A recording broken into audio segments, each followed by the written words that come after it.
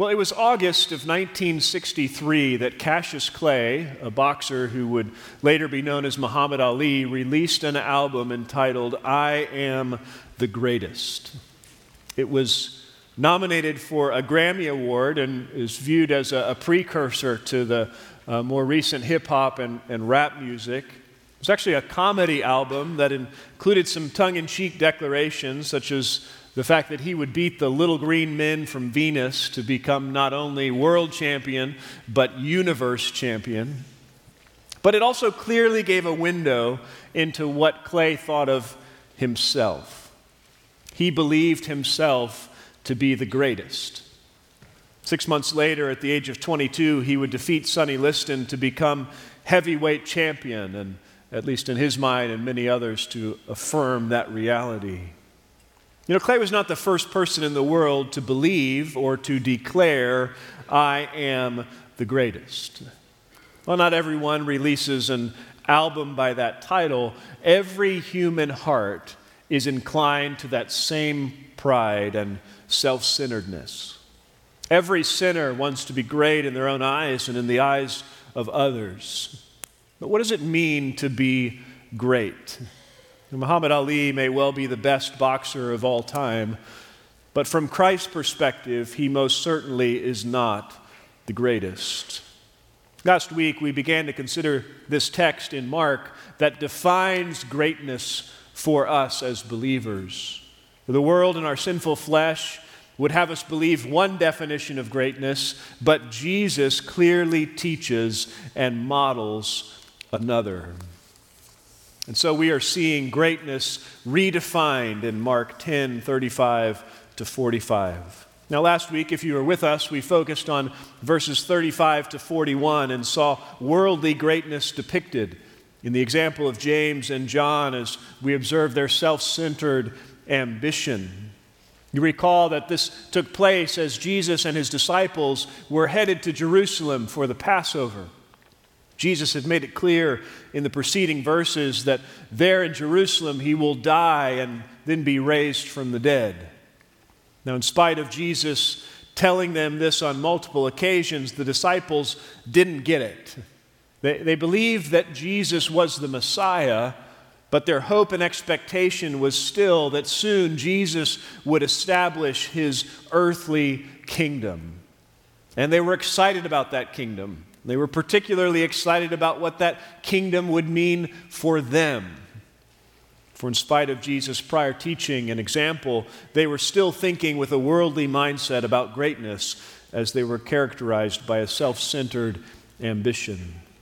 We saw first how their self-centeredness was demonstrated in a subtle sense of entitlement. In verse 35, it says, James and John, the two sons of Zebedee, came up to Jesus saying, Teacher, we want you to do for us whatever we ask of you.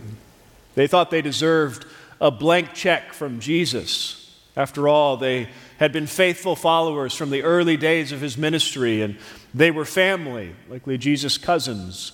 They'd already enjoyed a privileged position among the disciples, so they thought, who could be more deserving than us? Isn't that endemic to every fallen human heart? We deserve it. Now, if you know the scriptures and the gospel, you know that we really deserve only God's wrath and his judgment, and yet we can feel entitled to so much more. James and John certainly did, and this sense of entitlement led to a selfish pursuit of prominence. In verse 36, Jesus said to them, What do you want me to do for you? And they said to him, Grant that we may sit one on your right and one on your left in your glory. They at least believed Jesus was the Messiah and that he would reign. That was commendable. But they were focused on their own positions of honor, authority, and influence. They weren't primarily thinking about Jesus as he neared death. They were thinking about themselves. Now, we can easily be hard on these men, and to a degree they deserve that, but we can also be just like them, can't we? Selfishly pursuing our own gain. Well, Jesus responded and highlighted another expression or symptom of self-centered ambition depicted in this text, which was a surprising disregard of instruction. Jesus said to them, "You do not know what you are asking."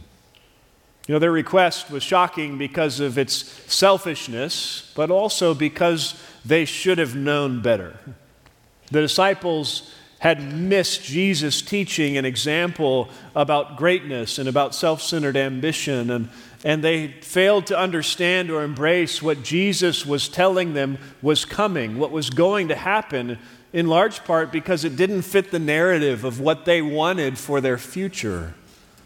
Their self-centeredness and desire for personal glory really clogged their ears to the instruction of Christ. It also led them to, fourthly, a shameful declaration of overconfidence.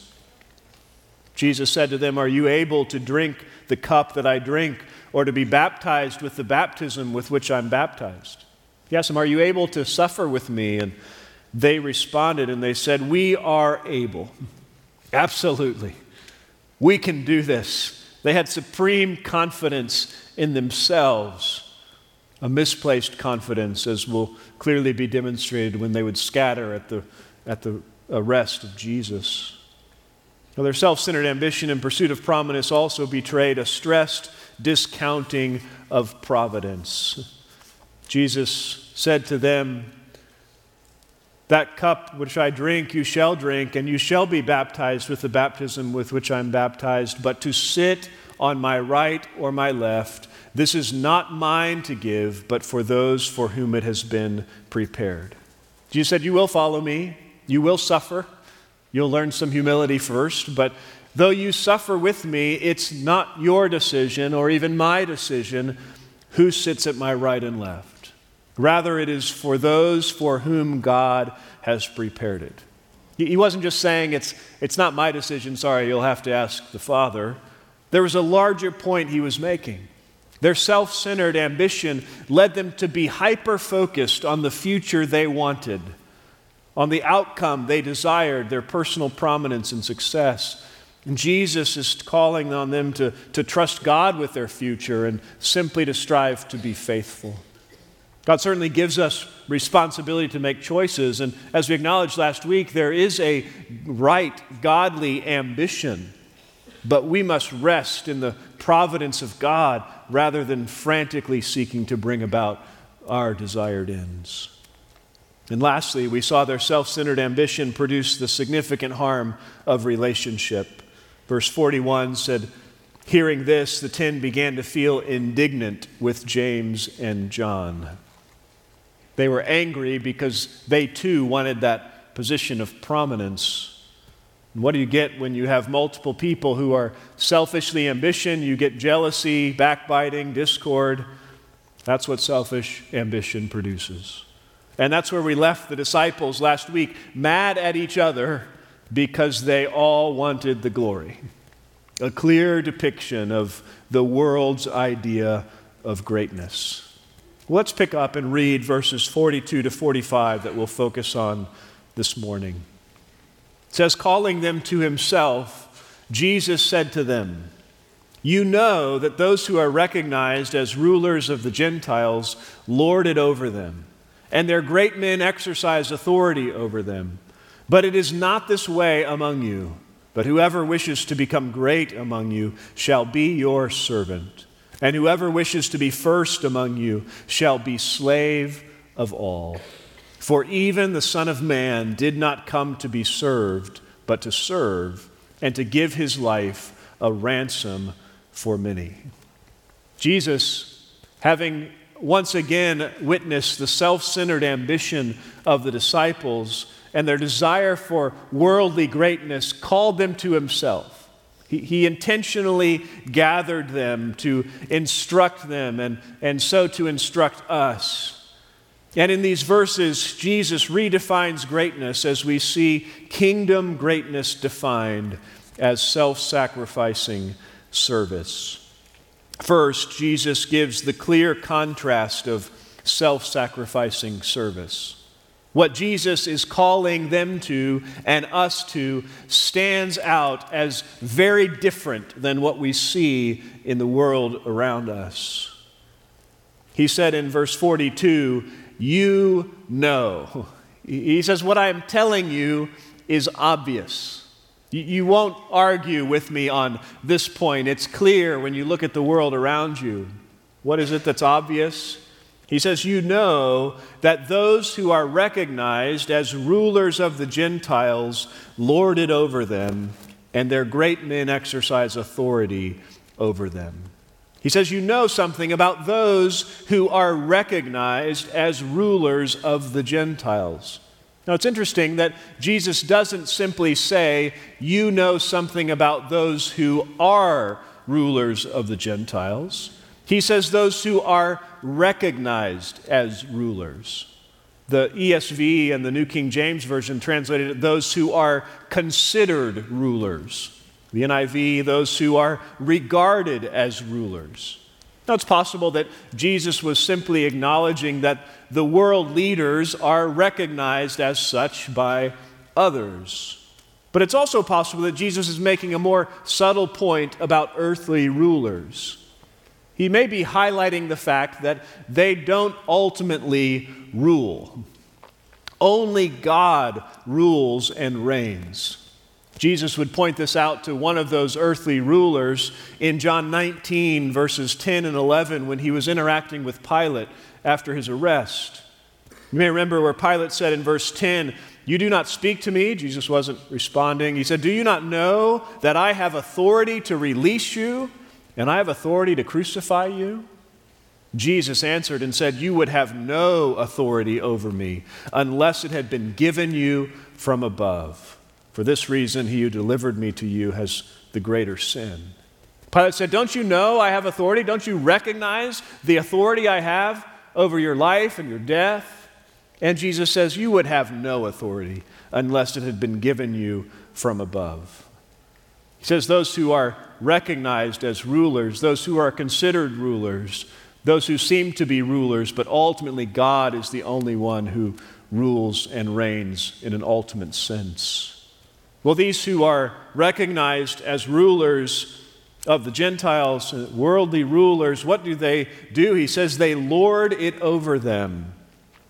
And then he makes a synonymous parallel statement, basically saying the same thing again to help us understand it more clearly, that their great men exercise authority over them. The rulers or the great men of the world lord it over and exercise authority over them. Now, before we consider what Jesus is saying here, it's important that we recognize that Jesus is not bashing the idea of authority, nor is he undermining the reality of human authorities or human rulers. We understand that God is the ultimate authority, but he has established and delegated limited authority to people in different spheres and contexts. 2 Chronicles 20, verse 6 says this of God, "O Lord, the God of our fathers, are you not God in the heavens? And are you not ruler over all the kingdoms of the nations? Power and might are in your hand, so that no one can stand against you." God is the ultimate authority over all. But God has established human authorities. In his design, he has intended the world to function under various authorities. We see this in the realm of government. Romans 13, verse 1 says, "Every person is to be in subjection to the governing authorities. For there is no authority except from God, and those which exist are established by God." God says, "I'm the one who established the governing authorities, and you are to submit to them, recognizing that as an act of submission to me." That's why Titus 3:1 says, "Remind them to be subject to rulers, to authorities, to be obedient, to be ready for every good deed." We see this human authority established in the family as well. Paul writes of husbands in Ephesians 5:23, "For the husband is the head of the wife, as Christ also is the head of the church, he himself being the Savior of the body." We see it with parents and their children in Ephesians 6:1, "Children, obey your parents in the Lord, for this is right." God has established authority structures in the home. We see this in the church as well. 1 Thessalonians 5:12 says, "We request of you, brethren, that you appreciate those who diligently labor among you and have charge over you in the Lord and give you instruction." Hebrews 13:17, "Obey your leaders and submit to them, for they keep watch over your souls as those who will give an account." God has established elders to oversee the church as authority. So the issue is not that there are those who have authority over others.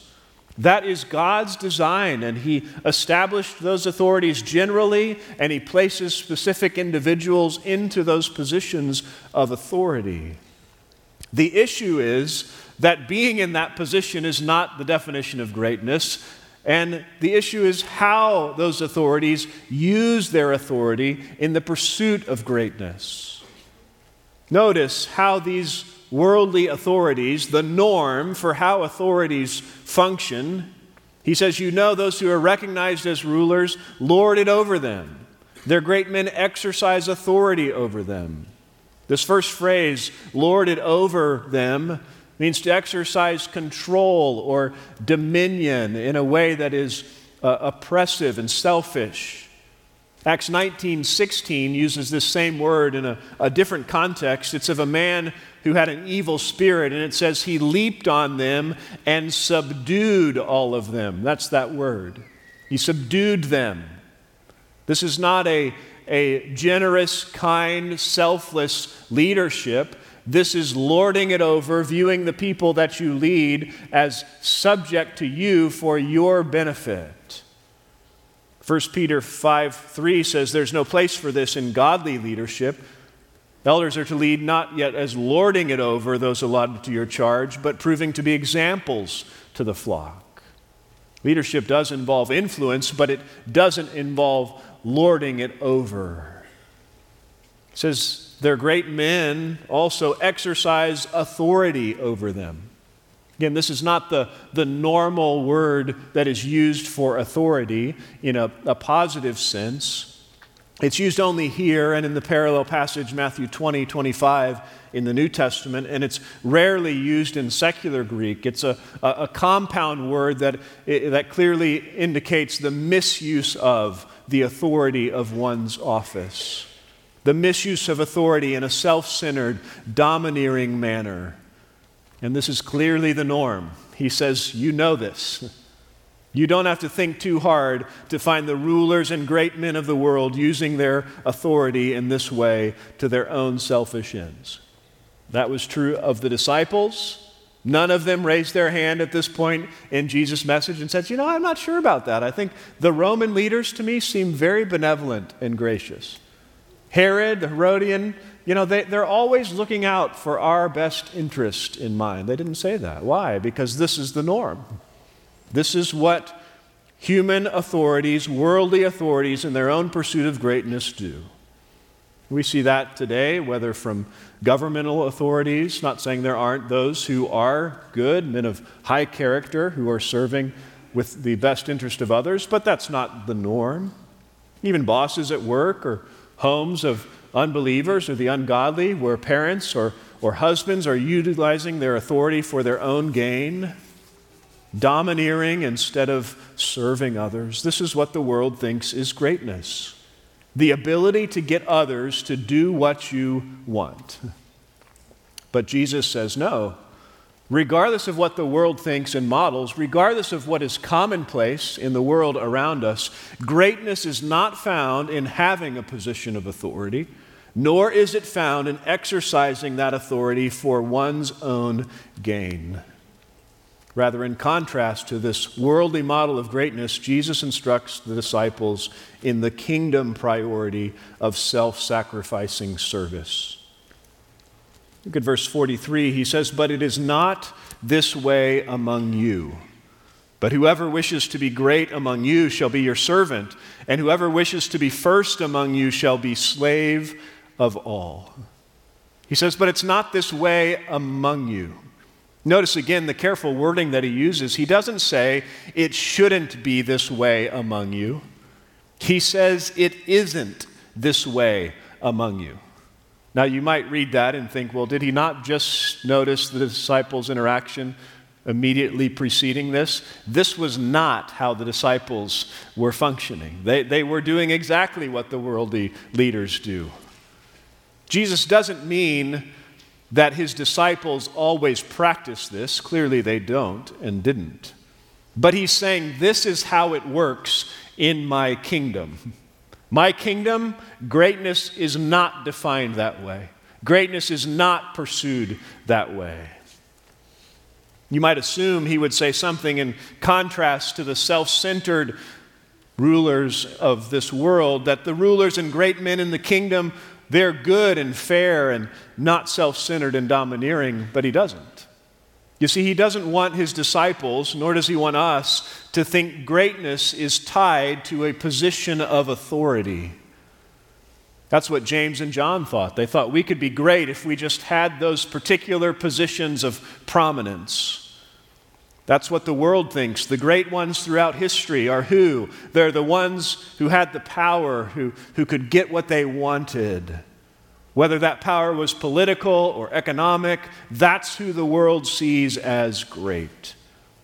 Jesus says greatness in the kingdom is tied to a position, all right, but it's not that of the master. Rather, it's the position of a servant or a slave. He says, whoever wishes to become great among you shall be your servant, and whoever wishes to be first among you shall be slave of all. It's interesting. Jesus doesn't say it's wrong to want to be great, does he? He doesn't say whoever wishes to be great shouldn't. No, he says whoever wishes to be great needs to understand what that really means. He redefines greatness in a way that is selfless. The ambition of a citizen of the kingdom to be great or to be first is not done in a self-centered way for their own exaltation. It's out of a desire to please Christ, to reflect Him, to bring Him glory as they live according to His design. Again, here Jesus uses two essentially synonymous statements to make one point. He says, you want to be great or you want to be first? Here's what you need to do. You need to be a servant. You need to be a slave of all. That word servant that he used in verse 43, whoever wishes to become great among you shall be your servant, is the Greek word from which we get the word deacon. Those who served in the church and who led in that service were identified as deacons in the church, not primarily a title reflecting their authority, but reflecting their example of this kind of service. It was once used, or primarily used, other than that context in the church, of those who did menial tasks like serving tables or cleaning. It was a low hired hand doing all the things that nobody else would want to do.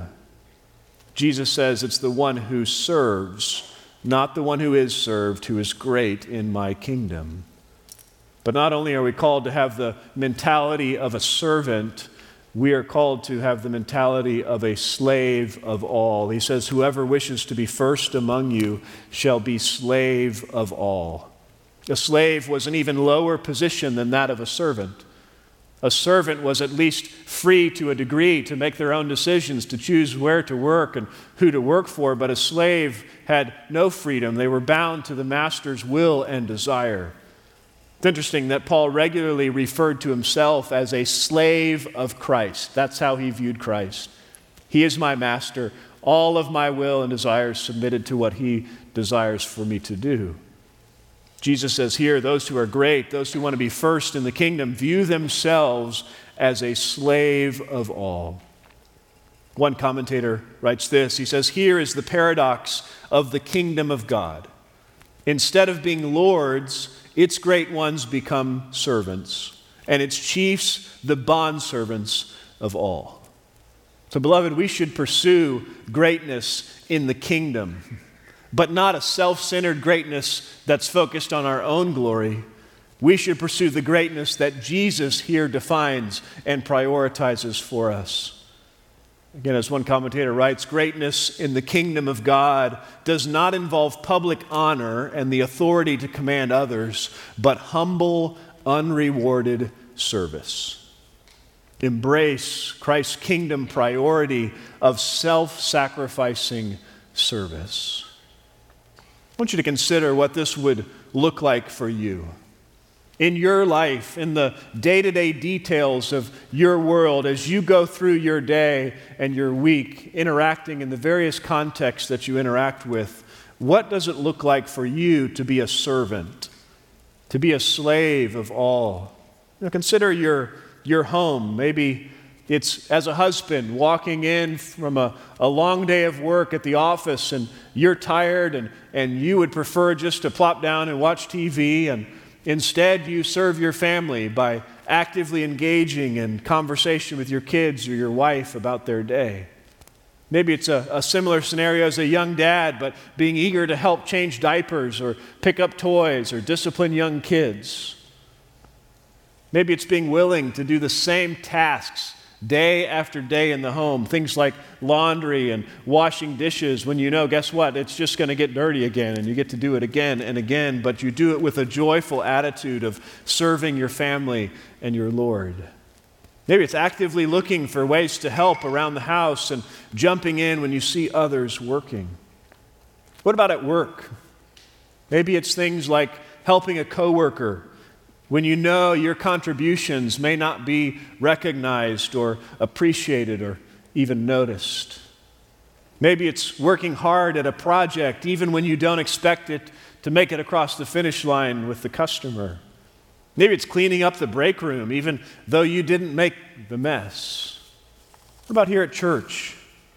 Maybe it's looking for someone to go talk to rather than waiting for someone to come up to you, or being willing to serve in the nursery or pulling weeds or something else that maybe wouldn't be your first choice, but there's a need and you have the capacity to help meet that need. Maybe it's offering to take someone a meal even when it's out of your way or it's an inconvenience, but you know it would be a blessing to them with what they have going on in their life. It's these acts of humble, unrewarded service that Christ says make one great. They're the acts that Christ will one day praise. I want you to turn over to Matthew 25. Matthew 25. Jesus highlights the kinds of things that should be characteristic of those who are part of his kingdom.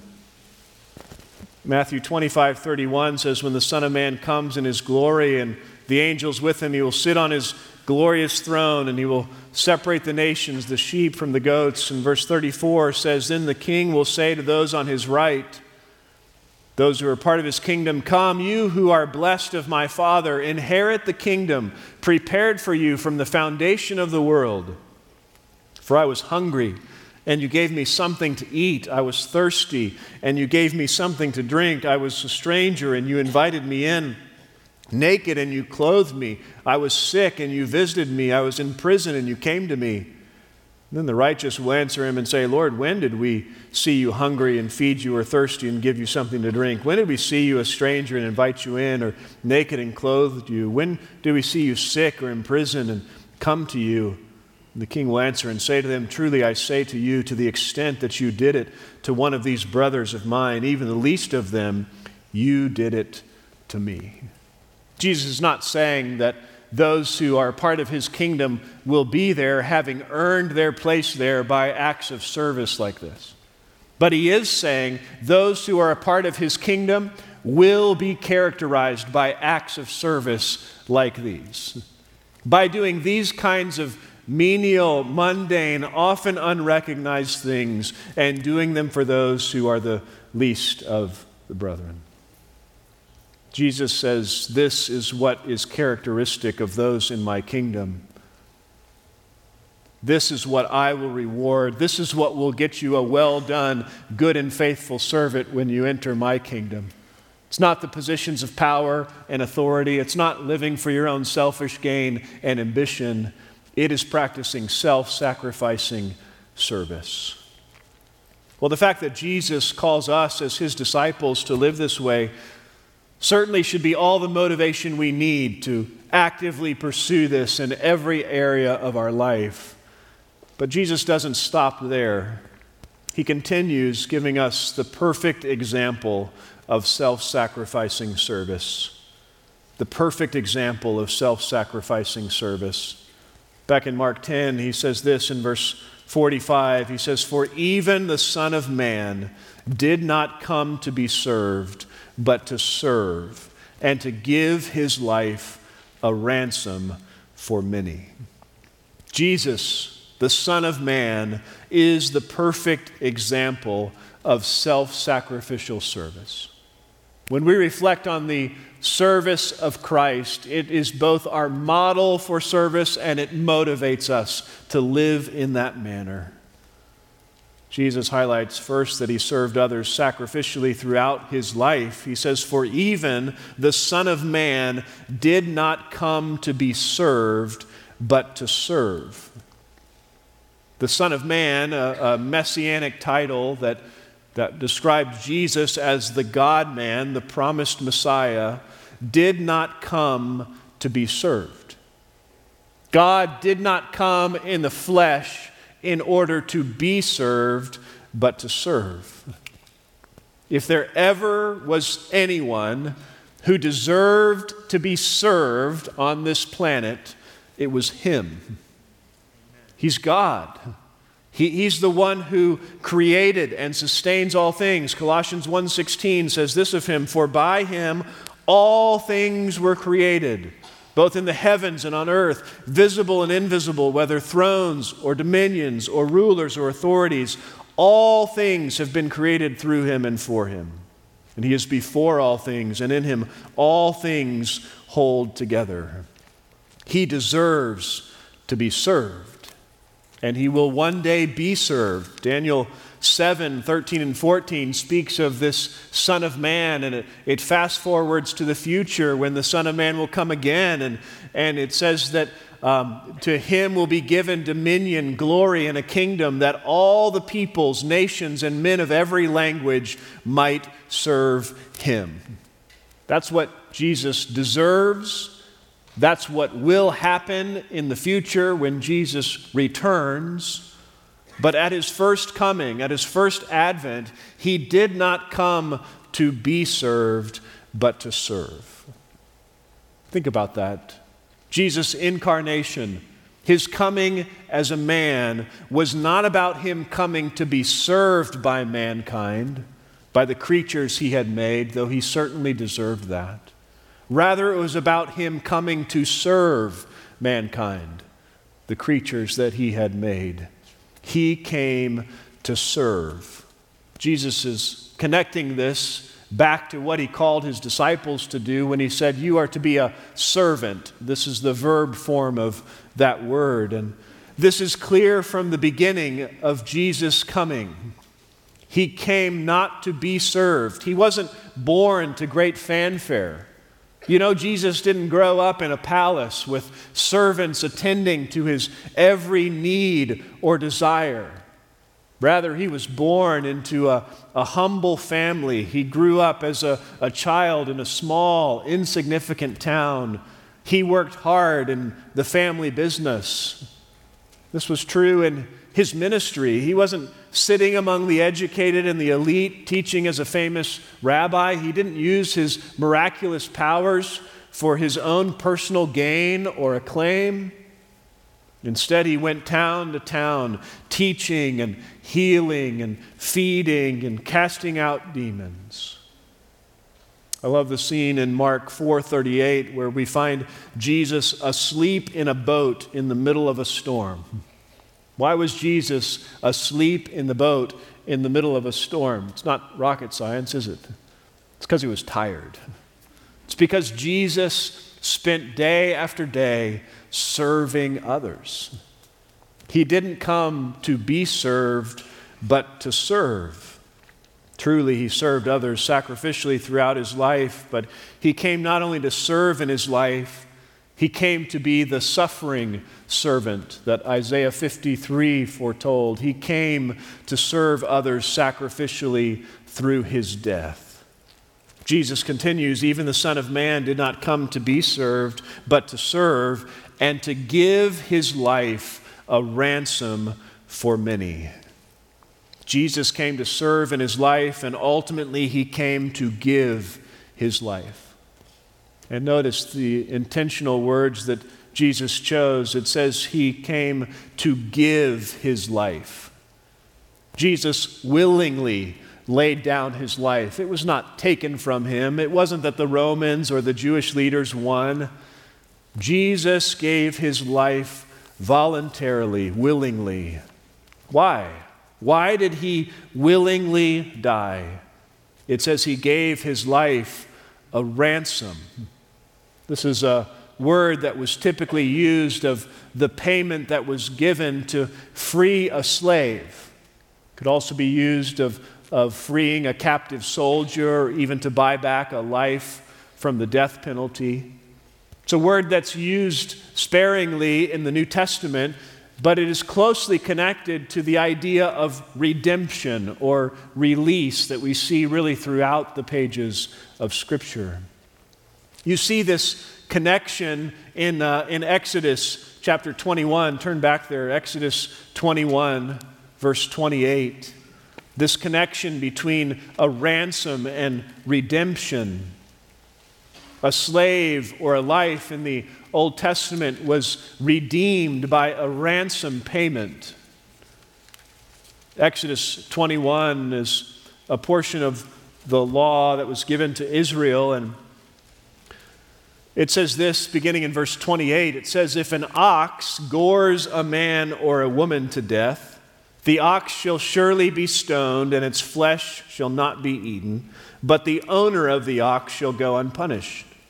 If, however, an ox was previously in the habit of goring, and its owner has been warned, yet he does not confine it, and it kills a man or a woman, the ox shall be stoned, and its owner also shall be put to death."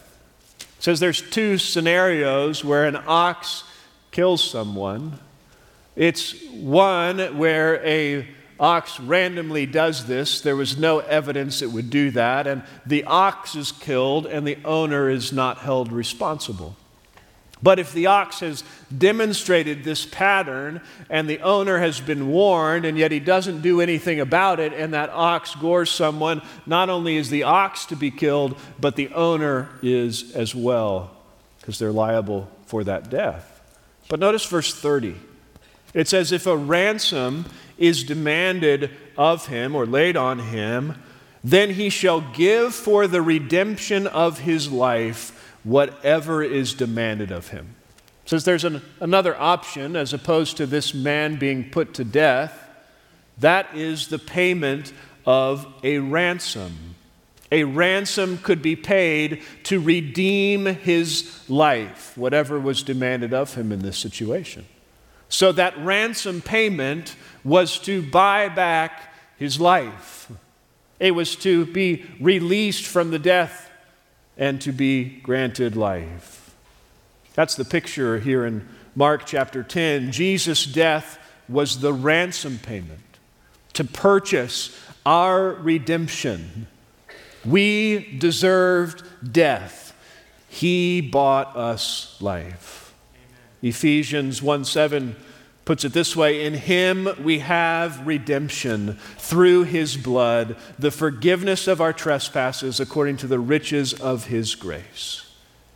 Now we typically think of a ransom as being paid to the bad guy in our day and age. If you've heard that term much, it's probably in the context of like a kidnapper or someone who's taken someone hostage and they're demanding a ransom.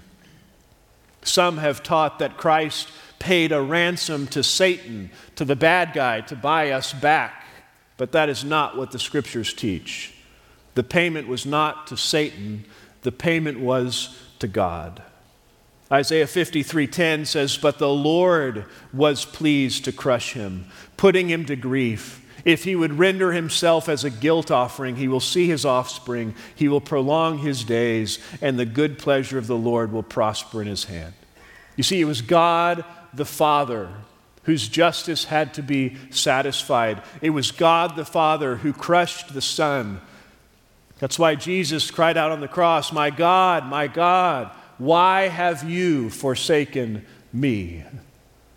God had forsaken him because he was treating him as a sinner.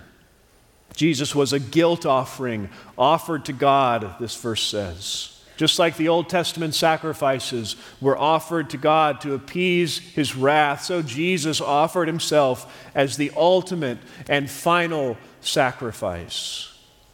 Jesus came to give his life as a ransom, payment for our redemption. And it says he came to give his life a ransom for many.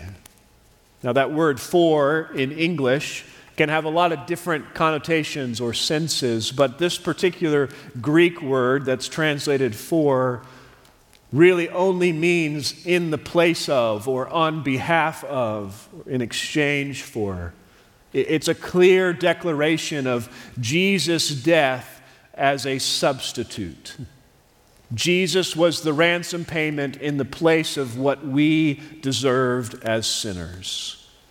Isaiah 53:6 says, "All of us like sheep have gone astray. Each of us has turned to his own way, but the Lord has caused the iniquity of us all to fall on him." Or 2 Corinthians 5:21, that he made him who knew no sin to be sin on our behalf, that we might become the righteousness of God in him. That's what Jesus did. That's how he served in his death. He took the place. He substituted in place of sinners. God treated him on the cross as if he was a sinner when he was not, so that he can treat us who are sinners as if we are righteous, even though we are not. But not all sinners. It says he died in the place of many. He offered himself. He gave his life a ransom for many, for a multitude. It wasn't a one-for-one exchange. It wasn't Jesus' one life in the place of one sinner. It was for a multitude of sinners, but not for all. The Scriptures clearly teach that not all will be saved. Only those whom God has chosen, who respond to the universal offer of the gospel in repentance and faith, will be saved. Regardless of one's view of the extent of the atonement, which is a topic for another sermon, preferably by Tom, the Scripture is clear that as the God-man, Jesus' death was certainly sufficient to pay for the sins of all. Jesus is the eternal God. His sacrifice was sufficient for all, but the payment for sin accomplished by Christ's death is only applied to or effective for those who come to him in faith. Beloved, if you have never repented of your sin and trusted Christ, you will one day face God's just wrath for your sin. You will bear that alone. But if you come humbly in faith, your ransom will have been paid. You will have that redemption through his blood, the forgiveness of our trespasses. Jesus came to serve and to give his life a ransom for many. But don't forget the context here. Jesus is not simply saying this so that we will glory in the amazing sacrifice of Christ on our behalf, though that is certainly an appropriate response to this text. He's not simply saying this so that we will understand what his death accomplished on our behalf, though this certainly does that. He is saying this in the context of putting off our own selfish ambition and imitating his self-sacrificing service in our lives. This is a consistent connection that the Scriptures make. Jesus does it here. Paul did it clearly in Philippians 2. We looked at a couple of those verses last week where Paul said to do nothing from selfishness or empty conceit. Not most things. Do nothing from selfishness or empty conceit. But with humility of mind, regard one another as more important than yourselves. Don't think about life as all about you. It's about Christ. Think about it about others. Don't merely look out for your own personal interests. We all do that. But look out for the interests of others. And he continues, have this attitude in yourselves, which was also in Christ Jesus. That's why we're to think that way.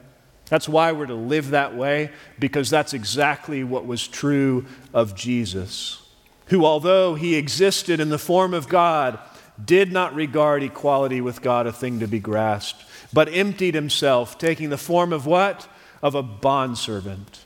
And being made in the likeness of men, and being found in appearance as a man, he humbled himself by becoming obedient to the point of death, even death on a cross. That's what Jesus did. He came not to be served, but to serve. He condescended to come to this earth as a man, though he is God.